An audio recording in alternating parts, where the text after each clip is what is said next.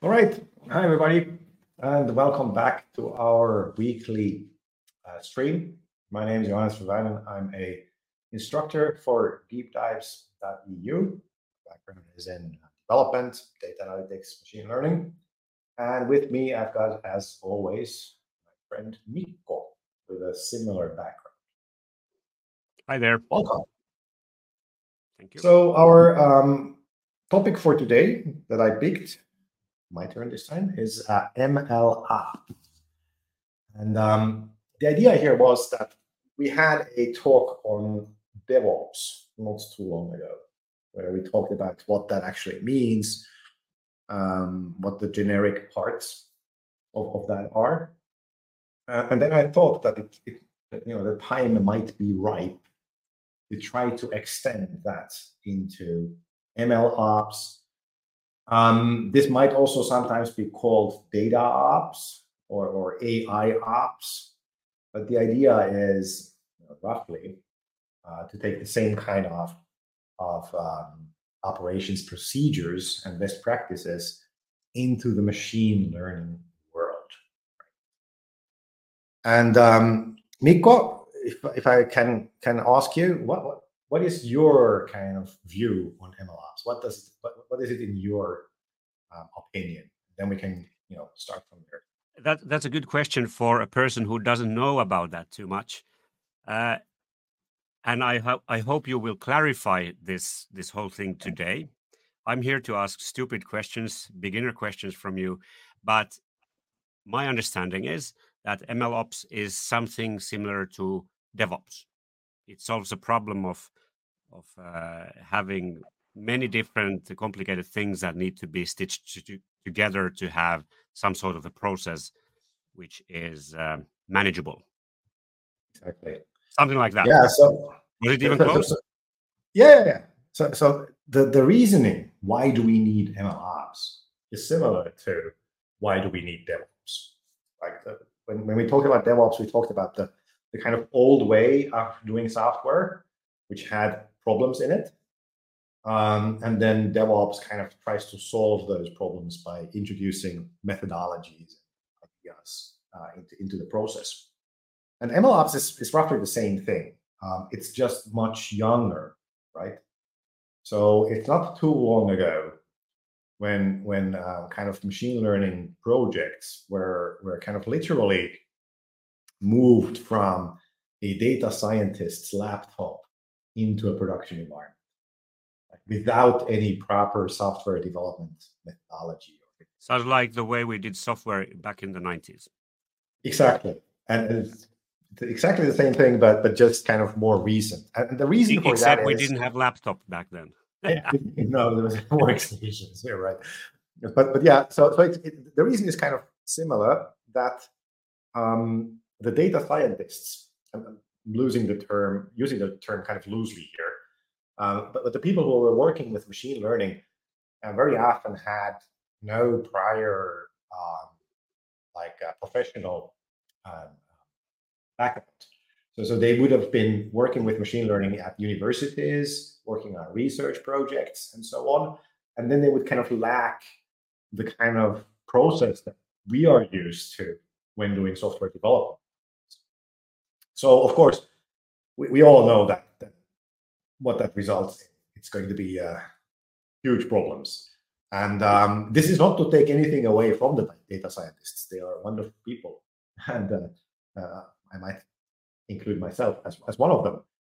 But the idea was that the methodologies that people used, like working with a data set on your laptop in MATLAB or R, don't really translate into creating a production-ready machine learning, service or anything like that. So that was kind of one of the big problems. And of course, everybody or very often these projects would succeed still, right? So people would be able to create a production version. I know how to run MATLAB as a server. I know how to run R as a server as well. But we're kind of missing a lot of the things that we're used to from the software development world.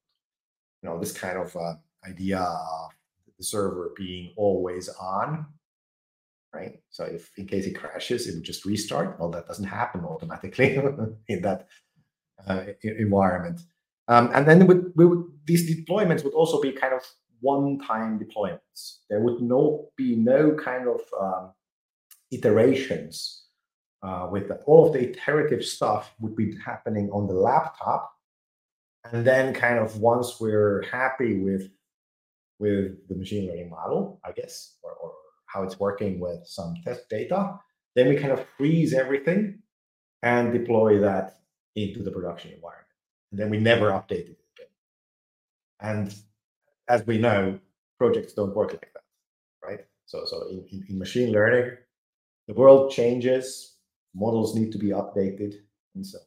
I have one point there that when back or probably still, well, not anymore, but when you had your in the 90s or before that, you have had electronics, those like computers or radios or whatever, those were built just like that. Yeah. They were built once and then they went into production, something was produced and delivered, and you weren't able to update them at all afterwards. Exactly. So we have had processes that actually work like that, and pretty well, I guess. But then came software, and you were able to just deliver whatever into production because you basically knew that you can update it later on, right? Yeah. So with machine learning, however, there is one very important thing that happens, which doesn't happen with software.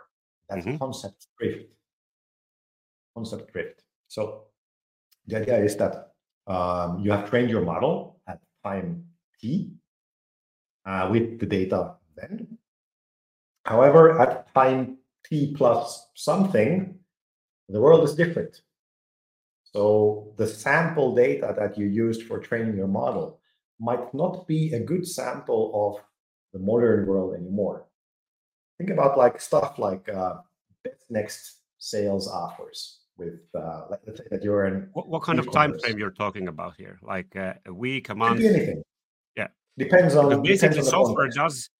with software the world does change as well, laws changes, and so basically that kind of happens with software as well, but probably it's much it happens much more fast with machine learning. The kind of problem with machine learning bias drift or concept drift is that it's difficult for us humans to see, right? So in the software world, we kind of know about that. Yeah. The specification changes, or yeah. But I have an example here. So let's say that you're an e-commerce store and you sell iPhones, right? So previously, iPhones came with a charger, both the cable and the physical charger. But then at some point, Apple actually stopped adding that charger to the iPhone package. So if you're an e-commerce store and you have a machine learning model where you want to, give people a good deal on some add-ons once they have bought their iPhone, the old model would be, I don't know, suggesting some wireless headphones or something like that. Whereas the new model should clearly suggest a charger, right? Because that's going to be the most used additional utility for an iPhone. And this is just due to the world changing. So if you've trained your model based on old data, you would see that nobody buys a charger with an iPhone. People only buy it afterwards once the one they have is broken or something like that. Whereas nowadays, quite a lot of people need to buy a charger with their iPhone. So the world has changed. So you need to retrain your machine learning model. And these changes are quite subtle. So it's kind of... It changes a little day by day. More and more people want to have a charger with their phone as well. Yeah, and it's really difficult for us to figure that out, what the change has been or whether there has been a change. So this again goes back to observability. But that's kind of the motivation why in machine learning we really need to have in place a mechanism to be able to update the model. And now, if that original model was trained on some data scientist's laptop.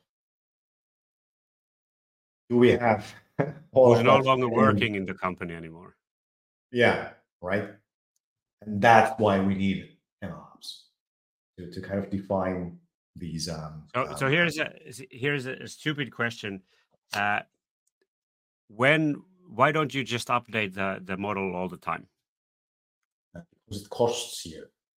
Okay. Like, why fix it if it ain't broken?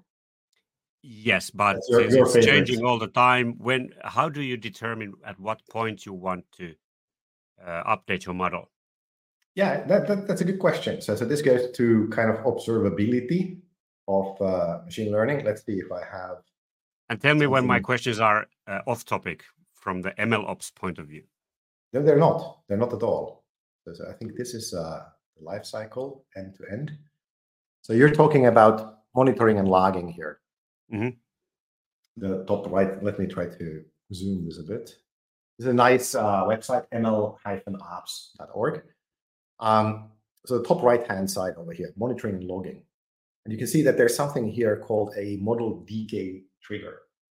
So what we can do very often is we can try to figure out how well our machine learning model is doing. And now the problem here is that we often don't have a feedback channel. Think about something like credit card fraud, right? You're trying to, from all credit card transactions, flag the ones that are likely fraud.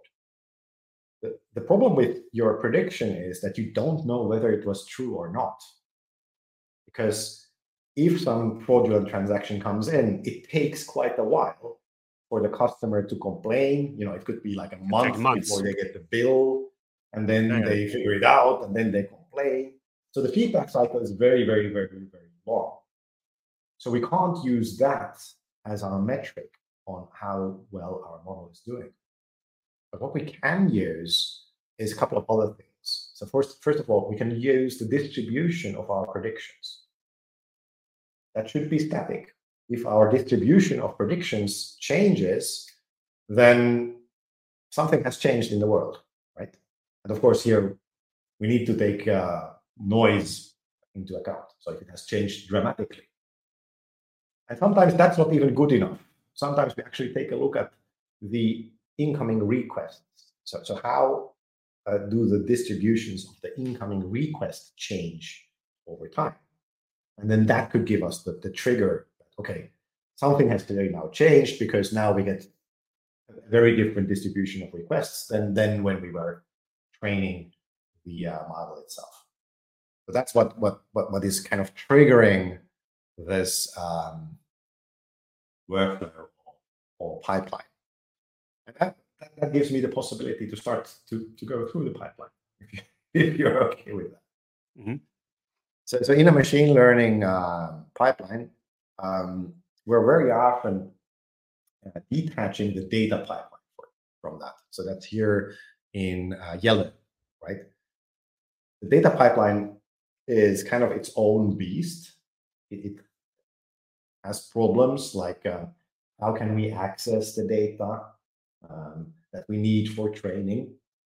What kind of transformations we need to do to that data to clean the data? It might be dirty to start off with. So that's kind of its own process over here.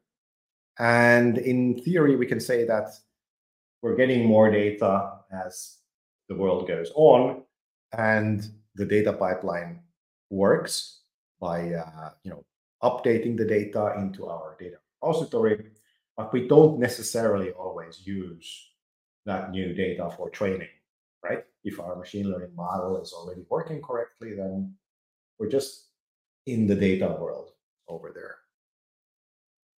And then basically, when we get this trigger that we want to retrain our model, then we go through the training pipeline. So this is roughly in, what is this, orange or red over here, where we train the model using maybe previously known parameterization. And then we test the model. And then during that testing, we make sure that it works better than the currently working version. Right? And this, of course, is always dependent on the test data that is being used. So we want to make sure that the test data is representative of the current world. The training data can be combined of both the past world and the current world, but the testing data should always be with the current world. And then it might be that the world has changed so much that just adding more data, doesn't fix the problem that has come up. So in that case, we then might need to do some model engineering as well.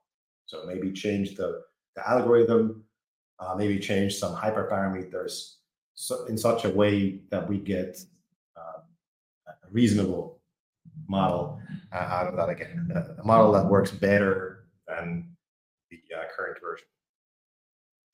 And now, previously, this would have been done manually, right? So like a data engineer would have been called, and they pull up their laptop, and then they type a lot, and then something comes out. Mistakes.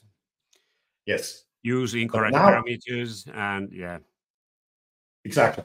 But now with MLOps, the idea is that all of this happens automatically.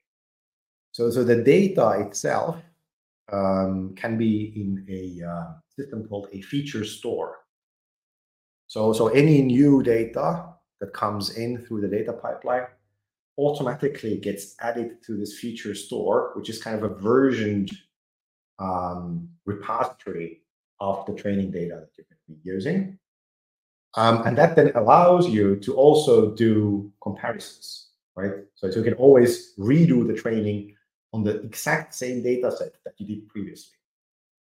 So you can see how some model engineering has actually affected your model independent of the data changes.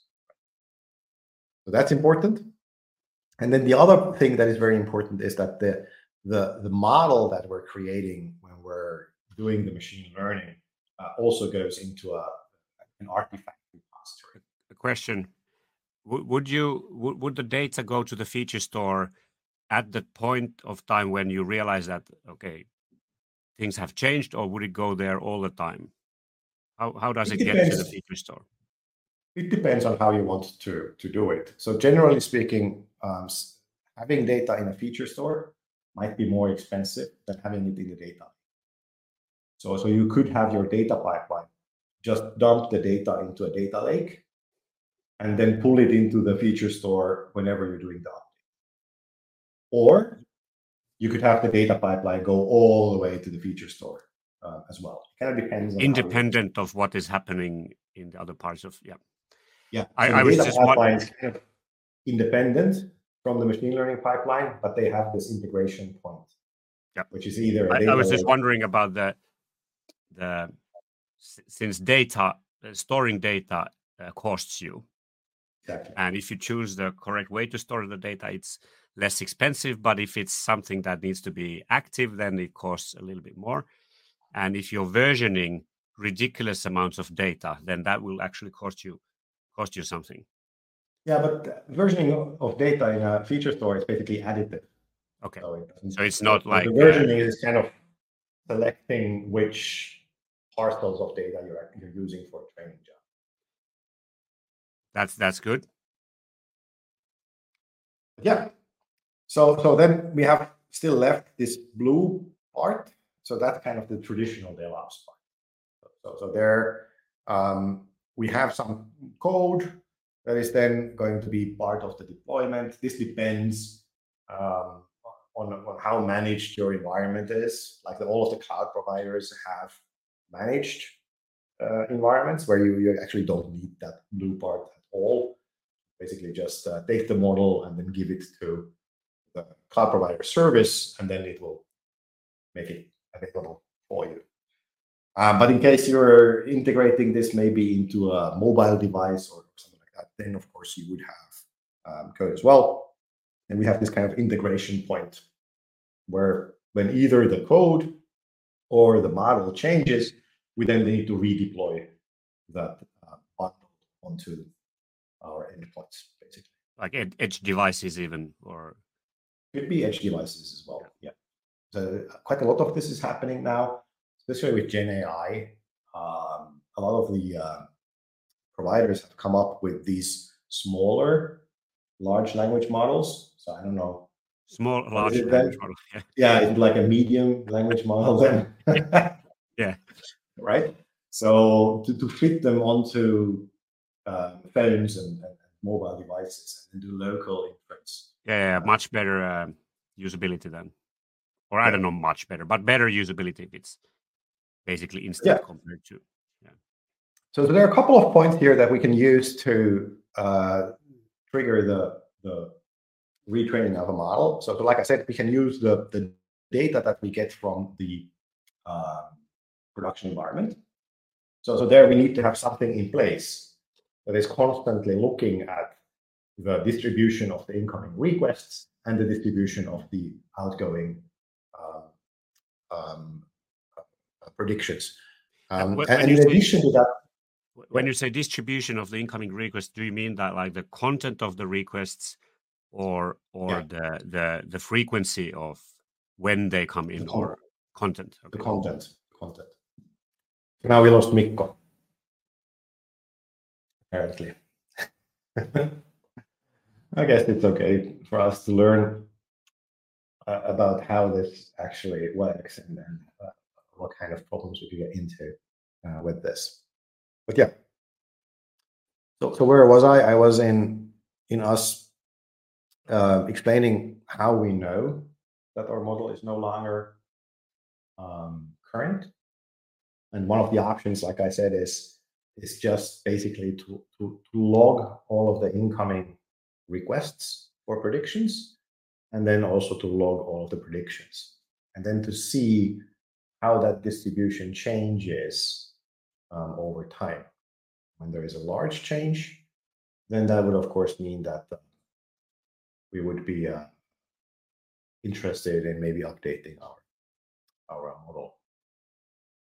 Another place where we can take a look at this is actually in the data pipeline. So similarly, that we can take a look at how the incoming requests change. We can also try to take a look at how the training data changes. So if there's a big change here in the data pipeline, then that might give us an idea of the world having changed and us needing to do some kind of retraining. Yeah. So MLOps is a kind of a way for us to move away from the idea of just doing machine learning as a project on single users, laptop and stuff, and moving towards a more structured methodology, similarly to what DevOps is using. And we can actually see some commonalities here. So we have this pipeline, which is where we have multiple pipelines, right? So we have, there we go. Let's see if my microphone is working. Yeah, seems to be working. So we have pipelines. So similarly to a CI/CD pipeline in DevOps, we have a separate data pipeline where we're ingesting data, transforming it, making it ready for machine learning.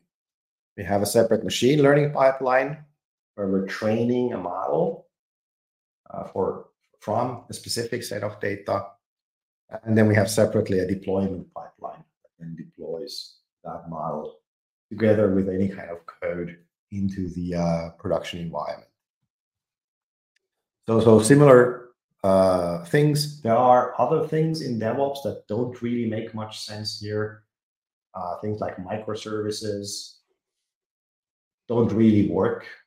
However, other things like infrastructure as code is very important here as well. We're trying to make sure that the machine learning project itself is not really dependent on a single user or the knowledge of just one person. Or manual operations of single users. Yeah, so using kind of standard. Yeah, so the cloud providers are good in in that they basically require you to standardize how to deploy your machine learning. Yep. So that kind of gives us this kind of security with regards to production deployments. So this really sounds like DevOps. Kind of, yeah, right. It's like the concept of and the reasoning why you have this. Or parts of the reasonings are like, well, yeah, you don't want individual people doing random things, maybe correctly, repeatedly, week after week, or especially if that something happens 1 month later or half a year later, you don't realize all the individual steps that you actually did last time. You don't remember them, and you make mistakes, and that's at least that problem probably gets solved with and that kind of part of making machine learning an enterprise ready technology.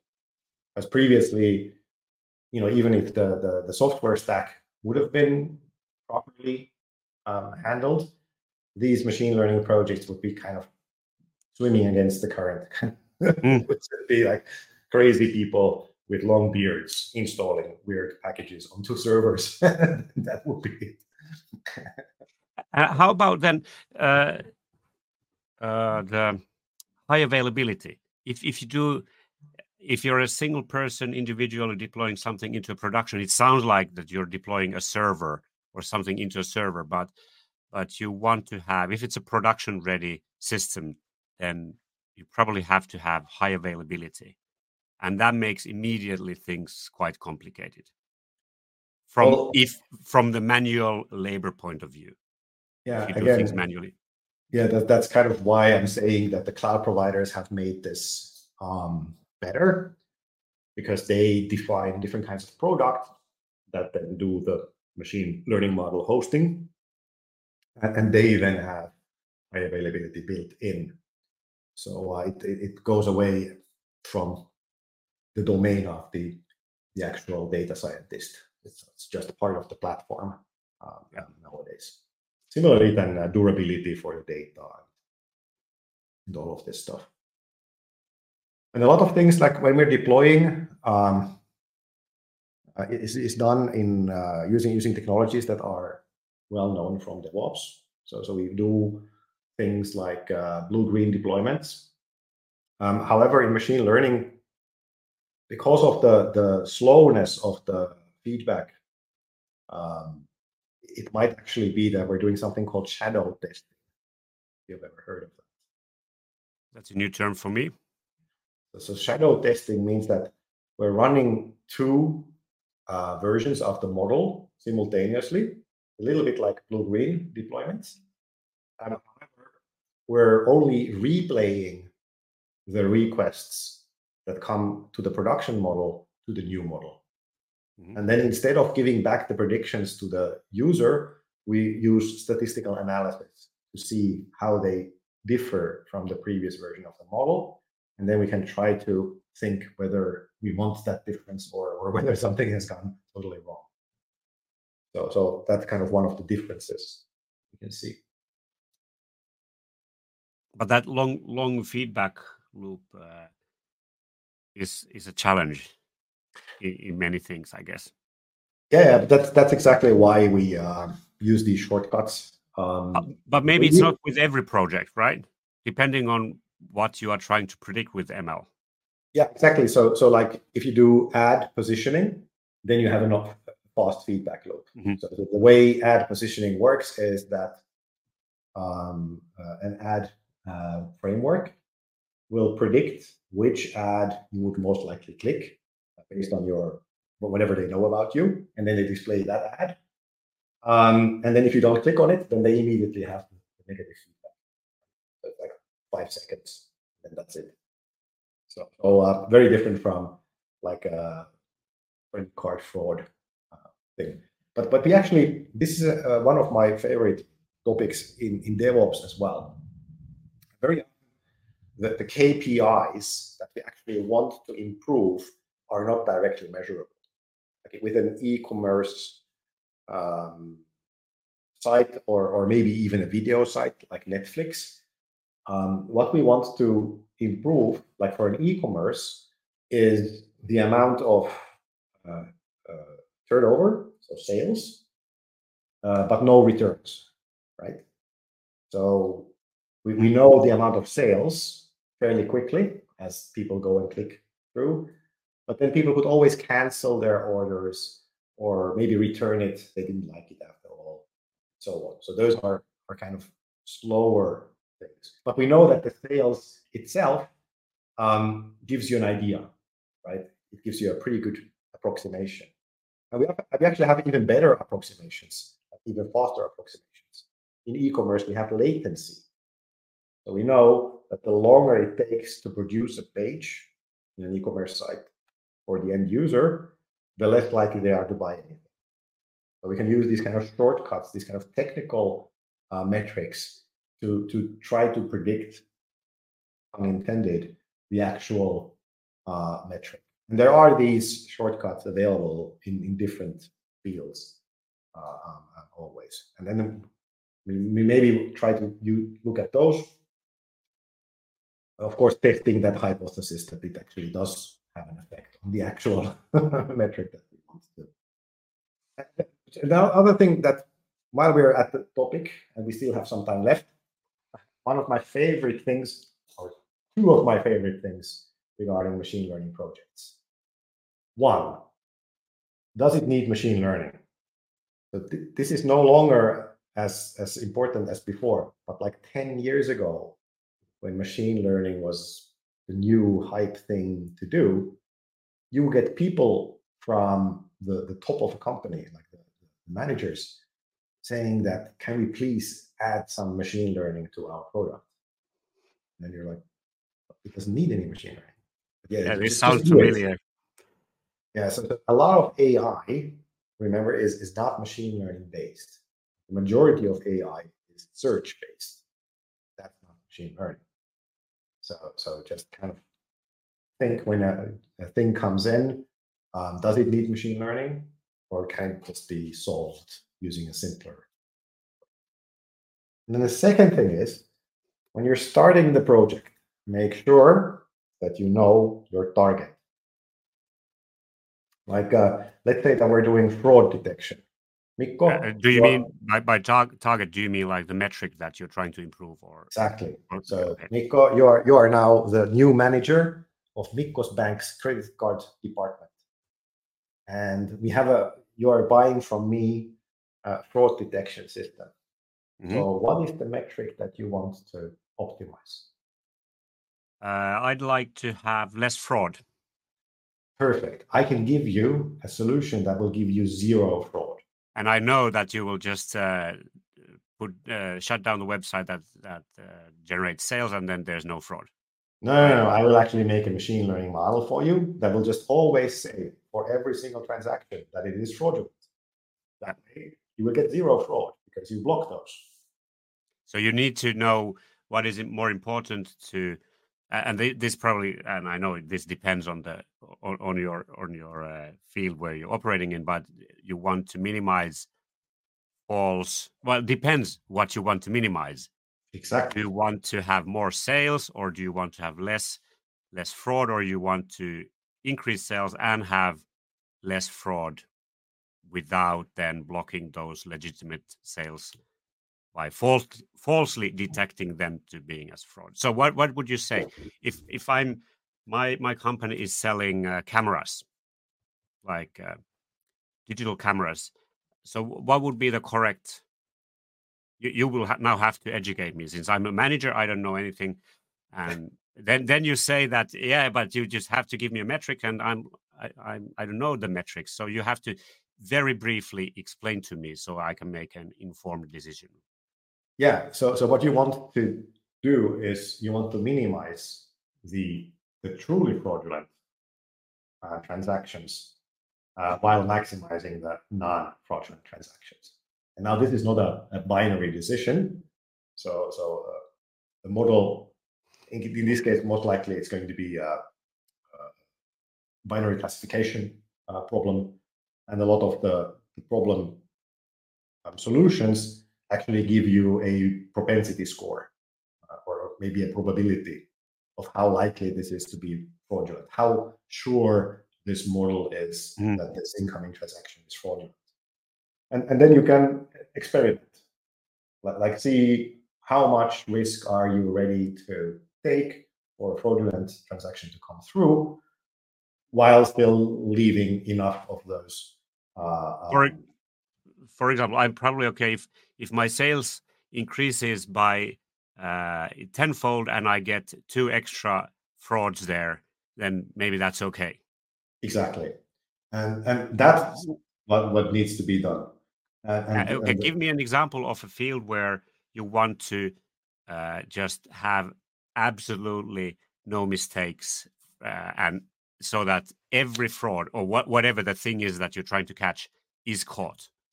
Give me an example. Healthcare is an easy one here. So Mhm. if you have a system, like there are these image recognition systems that try to look at X-rays or MRIs to find tumors in them, and then figure out whether the tumor is malicious or benign. So there you want to err on the side of malicious, right? So all of the things that are clearly not a problem, the automated system will take care of. And then if there is even a little bit of a doubt of whether it could be a malicious tumor, then send it to a manual process to a radiologist. And actually, if someone was like in the past, this was done manually, everything was done manually, then that was not that. I don't know what's I tried to not use the correct words here, but that was not that accurate, meaning that since you have a lot of X-rays or whatever images you have to go through, eventually you will make mistakes because you have to go through thousands of images. But nowadays, could it be that the machine learning algorithm is even better catching those problems than humans? Yeah, so there are some use cases. I don't remember the exact details, where the machine learning algorithm has been better than the doctor in finding those problems. But this also has to do with psychological factors, like let's say that you're a doctor and you're like there's like 1% chance of something being there that shouldn't be there. So you only one of the 100 pictures that you look at will actually have that. So we as humans, we get tired with those kinds of situations because it's always going to be nothing to do. Just lose concentration. Now, if the machine learning algorithm can take even just half of those clear cases away from you, then you're already more alert because there's going to be more of those. This makes so much sense. Just like the screening process at the airports. Yeah, they are not that often. Well, in Finland at least, there are not that many guns going through the X-ray or whatever the technology is nowadays that they're using. But so they actually insert images of weapons and things that you need to catch into the stream of images that the people have to watch at or look at to keep you alert. Exactly. Yeah, so that's kind of one way that it kind of indirectly machine learning can also help. So it's not fair to compare what a doctor has been doing with like the whole set of data compared to what they're doing when they're being pre-sorted. But if we go back to the MLOps here, you mentioned there that part of the process is maybe when you it's the now the model part, the biggest red text there. So you might have to change the model at some point. Yeah.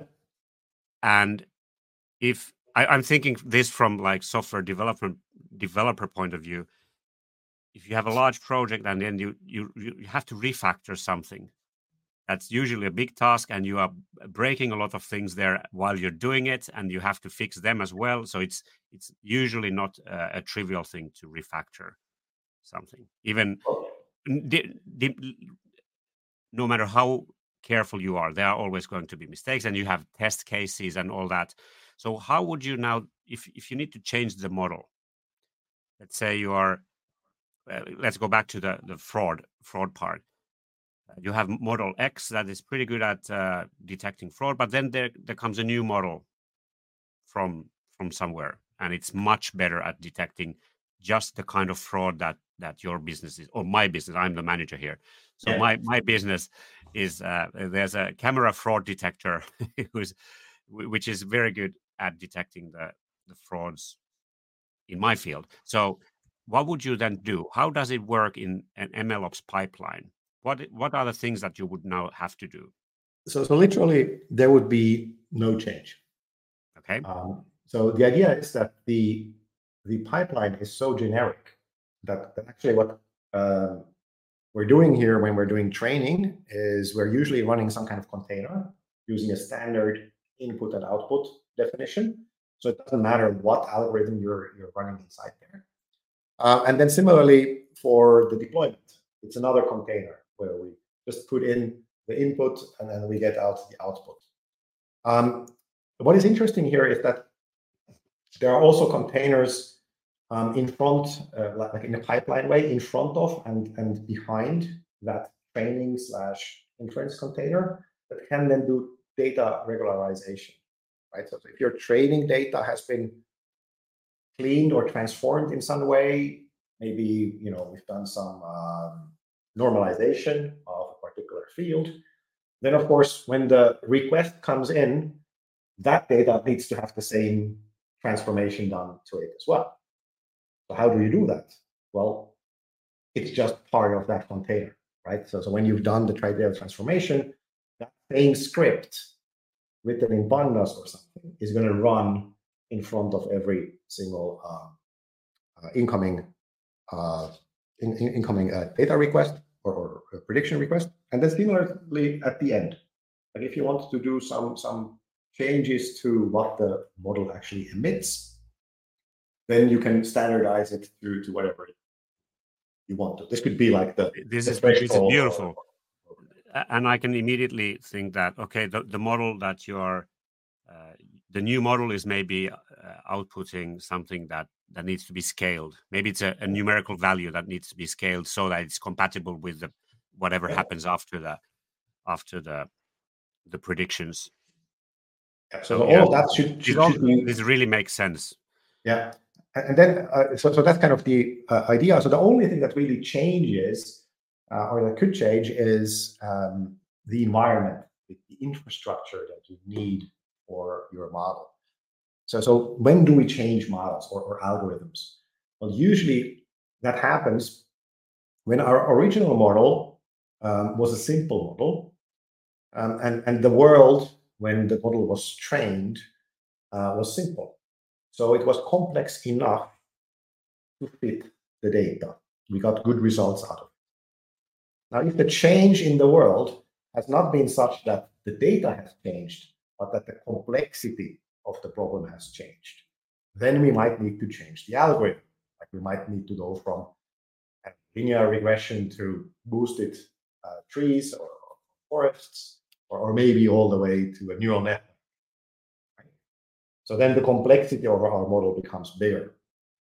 That has nothing to do with the input and the output. Those are still going to be exactly the same. However, now it's going to take you longer to train that model. It's going to use more computation. Similarly, in the inference phase, it might use more computation to create the predictions. So there's this second level of technical metrics that we are viewing to make sure from an ops point of view that we get a good service for our end customers, so that we don't get too much latency, for example, when doing predictions, and so on. So that's kind of what we need to take a look at, specifically if you're making your model more complex than what it was before. But it's cool stuff, right? And yeah, definitely. And the whole thing makes, as a software developer, when I look with a software developer eyes, when I'm looking at this really makes sense to have a standardized environment with clear, let's say, basically APIs that you're invoking, and then something happens after that. And yeah, this is very good. This is very good. And you could basically just do everything, all that, the data wrangling and all that. you could have just a huge. Imagine this was the 90s. We could have all this in one application that does this, everything in one go, and then you change something, and you have to change a lot of things in many different parts. Yeah, and this also makes this automation possible, right? So I don't know if you know AutoML. So basically, when we're doing machine learning on machine learning, so instead of us deciding what algorithm to use or what transformations to make to the data, we just let the machine learning algorithm to do that on our behalf. So then we can automatically trigger retraining based on some statistics changing. And then the AutoML part will try some different transformations of data, try a different model, more complex model automatically, and then decide which of the models is the best, and then deploy it into production. And that's kind of why we need that API for doing that's again, that's beautiful, and it's a little bit scary, and also a little bit bad from, well, I don't know, bad, but dangerous in that sense that you get systems that are basically black boxes, and you have no idea what's happening inside. How about I don't know if these are the correct words here, but like ethical considerations. Exactly. Or if you're trying to do you're creating credit ratings for people, and suddenly it could be that it's not allowed, or it's prohibited by law, that you have a model which just gets input and produces output, and you have no idea why the output is what it is. It could be the perfect predictor of someone's credit rating, but creditworthiness, but it could be illegal. Yeah, that's exactly what has changed during the past 10 years. So the role of a data scientist is no longer that they are the expert on machine learning algorithms, or what kind of tricks, what kind of hyperparameters you need to tweak to get the best result out of something. No, it has become to be an expert of explainability of the model, which is what you just said. So you in some cases you need to be able, and you might even if you don't need to, you might want to understand why the model makes decisions, what the parameters are, and bias detection. So find bias in actually all phases of this workflow. The bias could start with the incoming data, that we have bias distribution of data. It could be enhanced during training, so that the bias is actually something that the model picks up instead of disregarding it when making decisions. And then all the way to making the actual decisions and checking when you're making predictions that bias doesn't have an effect.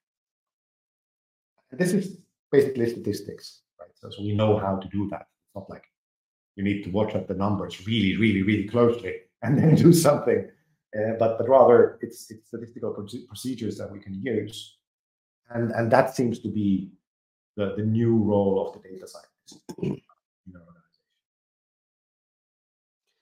Yeah, that's interesting. And this is actually one of the questions I have on my list is what happens in the future, and was it AutoML?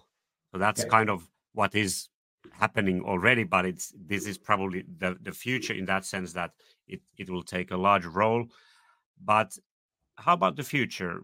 Do you see some emerging patterns that where all this is going, or is it about better algorithms, or faster machines, wider usage of ML? What do you think? Clearly, large language models are emerging or have emerged. So we don't really know what we can use them for. So this whole idea of embeddings and then transformations or transformer architectures, it currently has been used for, ChatGPT and image generations and so on. But there might be additional things that we can actually do with them. So kind of finding those where we maybe don't train the model with all of the text in the internet, but rather something else, could be fairly interesting, because we can see that now we have some complexity in place that can solve lots of problems fairly easily. If we could use that complexity for different kinds of problems, that would be really interesting. Okay, how would one get started with MLOps? What would you do? Take one of our trainings, right? Of course. But to be a bit more generic, when would you go into MLOps? If you've tweaked around with an algorithm that predicts something that might be useful for your organization, what are the next steps? Yeah. So, oops, sorry, I didn't want to take you away. So kind of what you need to choose is a framework. So there are multiple different kinds of frameworks for creating these workflows and automate them. Now, depending on the cloud provider that you have, they might either have a custom specific to that cloud provider system in place that usually is easy to use and easily integrated with everything else in that cloud provider. Or then very often they have like an open source option available. So you could do this orchestration using Kubernetes. So there are frameworks available on top of containers that you're then running in a Kubernetes cluster. And then there are more custom options. Like for example, Apache Airflow is one of those, where you rather write Java code to plug things together. And then Airflow makes sure that that process gets run properly on your behalf. But similarly to CI/CD pipelines, you know that there are multiple options available. It's the same thing with MLOps. They're just a little bit more specific, regarding data stores, artifact stores, and so on. Not as generic as CI/CD pipelines, but you use them in a similar way. And then you need to choose basically your pick your poison. But all of the cloud providers have these available because it totally, like you said, it makes sense. Yeah. Okay. What else? Are we running out of time? Yeah. Let me figure out something else to ask you. Must be a difficult question. Something difficult. What are the problems of MLOps? Are there any pitfalls or something that you would want to avoid? It's the same as DevOps, right? So building up the infrastructure for a project is fairly time-consuming and complicated for the first time. Once you've built it up, then it runs. Yeah, that's the whole idea, that it runs, right? Yeah. So finding the point when to go for MLOps is fairly important. If you're just running a proof of concept, it's not worth it, right? You're going to do work and then most likely it will get killed. So kind of figuring out when you haven't gone too far into creating stuff so that you can still adapt to an MLOps framework, and then doing that, having enough time for that in your project schedule and all of that is again, from the software development point of view, I know that once you have built something, then it's kind of you stick with that, and if you go one path, you're going that path, and it's fairly, especially if it's something that takes time to change, then you don't have the time or the budget, like from the money point of view or from the time point of view, you don't have. It's difficult to change. Exactly. Especially if the management doesn't see the benefit. The short-term investment, which it takes time and money to build the pipeline and test it out, and and make sure it works properly. That takes time. Let's say it takes, let's say it takes a week, just a number. But if you're on a tight schedule, then 1 week of not being able to do any billable work might be something that you're not allowed to do. Yeah, it's executive sponsorship. It's kind of the way to go. It's the same with DevOps transformations. And another thing is that this doesn't maybe happen overnight. So you can start with kind of automating one part of the pipeline, let the others be there. Very often you already have an automated data pipeline. Mhm. It should be easy to just plug in. So it's a journey, but hopefully anybody who goes on that journey will then see that there are benefits at the end. Exactly. All right. Any Cool. last words? Nothing else except for thanks to everybody who's been watching. Sorry about the weird technical glitch we had there in the middle. Let's see, maybe we're going to edit this episode to make a Yeah, maybe we just cut the weird part away, and then it's going to be you doing that. oh yeah. All right. with my video editing pipeline. Exactly. Very efficient and complete. Yeah. Thanks everybody for listening to us. I hope you enjoyed it. Please give us feedback in case you have any topics that you would like us to tackle, or anything else that you would like to say to us.